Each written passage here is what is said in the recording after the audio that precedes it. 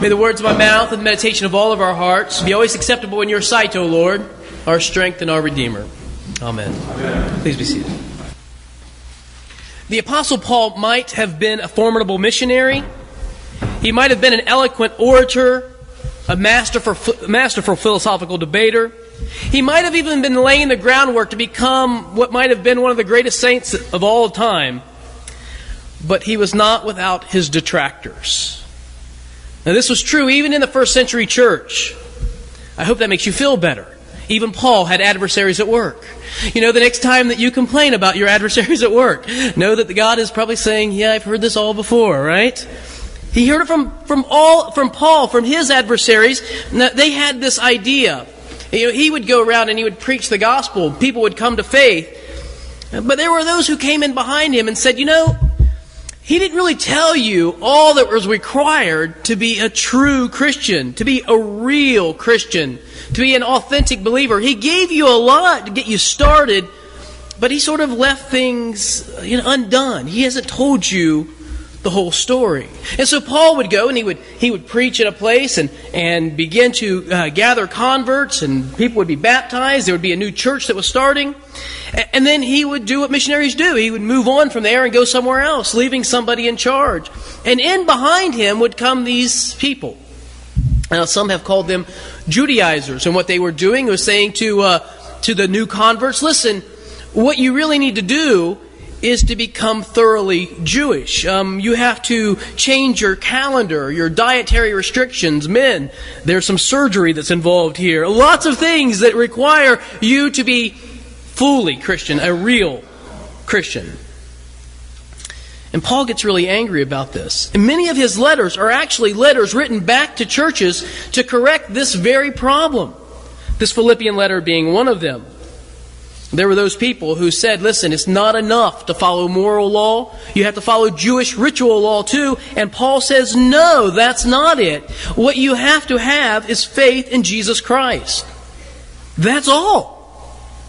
And so when they come in with, the event coordinator to tell you about your new calendar, or the dietitian to tell you about your new diet, or the surgeon to tell you about different events that are going on in the lives of men, none of those matter, Paul says. Those are not appropriate. What you have to be a real Christian is one thing: faith in Jesus Christ. He says that there, if you have your bulletin, open it will you to the Philippian letter there. In the 8th verse, here's what Paul begins. It's about a little bit through there. I count everything as loss because of the surpassing worth of knowing Christ Jesus my Lord. For His sake I have suffered the loss of all things and count them as rubbish, in order that I may gain Christ and be found in Him. Look at this. Not having a righteousness of my own that comes from the law, but that which comes through faith in Jesus Christ. He talks about righteousness. What does it mean to be righteous? To be righteous is to be clear with God. It's to be on good standing. There's a cognate form, justified, in the original. Justified and righteous are almost the same word.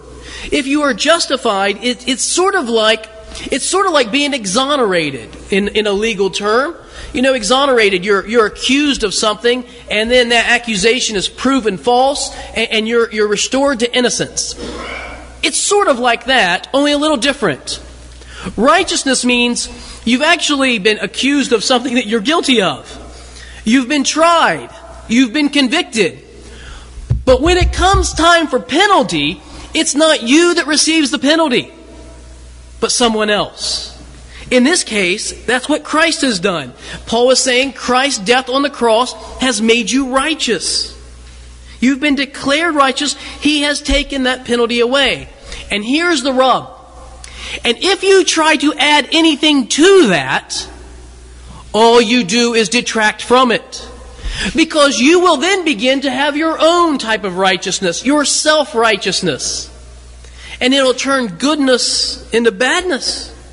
And so if somebody comes around with a new calendar, or they come around with new rules and restrictions, what they're trying to do is boost your resume, but they're not. They're actually harming you. They're taking you away from true righteousness and selling you a false righteousness. In fact, Paul says, you want to talk resumes? Is that really where you want to go? Let's look at resumes. I'll pull out mine. And he opens it up, doesn't he? He says, here's my resume. If anyone thinks they have confidence in the flesh, let me tell you what, I've got more. Circumcised the 8th day. Now this was the actual precision of the law. On the 8th day, boys were to be circumcised. Of the people of Israel, Paul said, you know what? My genealogy goes back to Abraham. I am a Jew of the Jews, he says. A Hebrew of the Hebrews. I even spoke Hebrew language, lived in Hebrew culture. As to the law, a Pharisee. Probably meant pious one who was very devout. As to zeal, listen, I killed people. I killed people who said that all they needed was Jesus Christ. If resume is what you're looking for, I have it all. But what does he say? What about all those things? I suffered all those things to be loss. In fact, if you looked really close at verse 8, I suffered the loss of all things and count them what? Rubbish. Now, this is a very sanitized word, let me tell you. If you read the word in the original Greek, I'm sorry, I know this is Sunday morning, but it's in the Bible. I didn't say it. It's right here. You take up St. Paul. I count them like human waste. You know, it's a colloquialism. We have a word that actually works there. Perhaps you've heard it on the playground when you were a kid. This is what I think about those.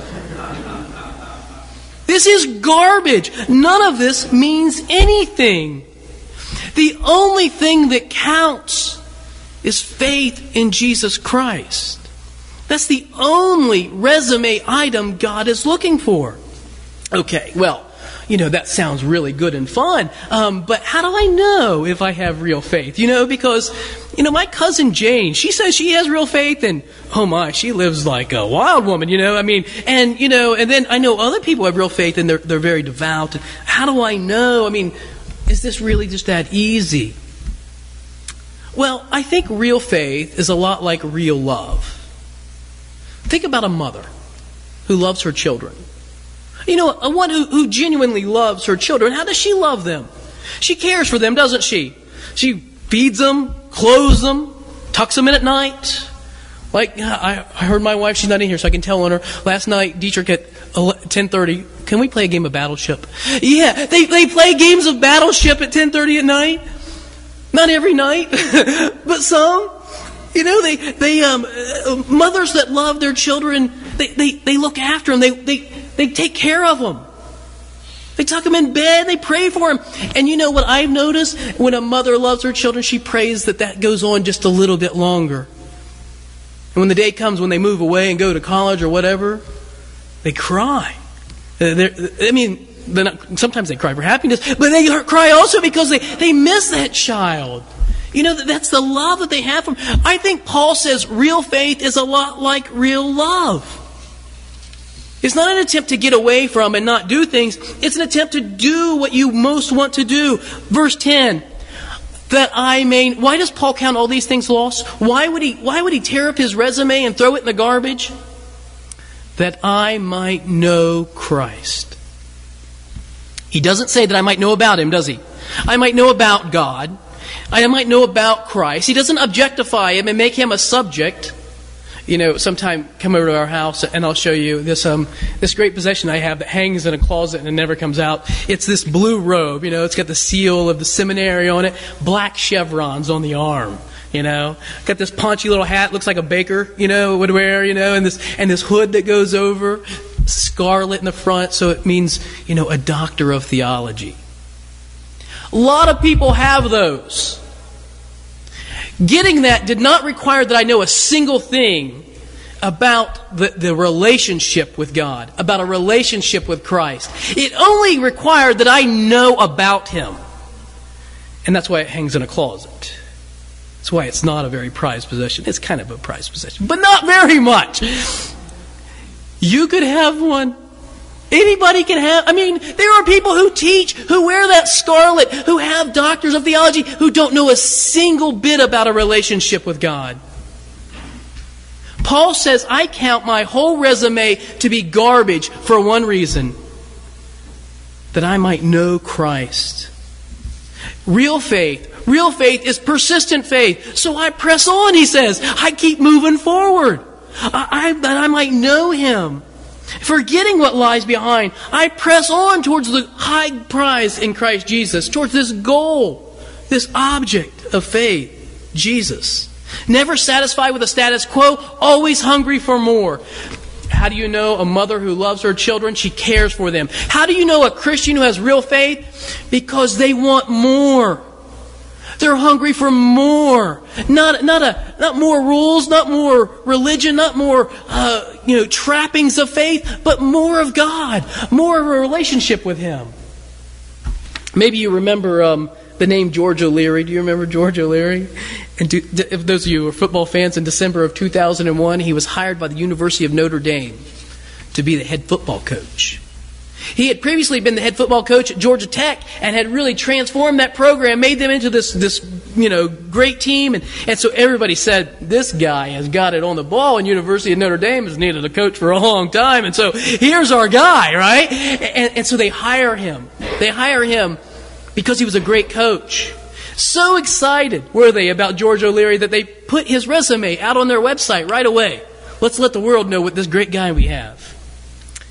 And there are people out there who look at the internet who have nothing to do. I mean, they have nothing else to do. And so they started fact-checking his resume. George O'Leary worked for the University of Notre Dame for 5 days until someone found that his resume was filled with inaccuracies. That he claimed he had a master's degree and never finished the master's degree program. That he claimed he had 3 varsity letters for playing football and never actually made a play on the field. And the university was greatly embarrassed, and they asked for his resignation, and he resigned. His career was almost ended, but he's bounced back, and he's coaching again. But here's the thing. They didn't hire him because of his resume.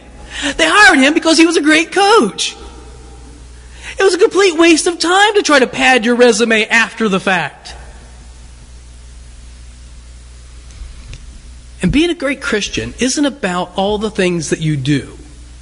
It's not about keeping all the rules. It's not about how you can become more, more biblically accurate than everyone else. It's about one thing: authentic faith in Jesus Christ. And don't let anybody tell you anything else.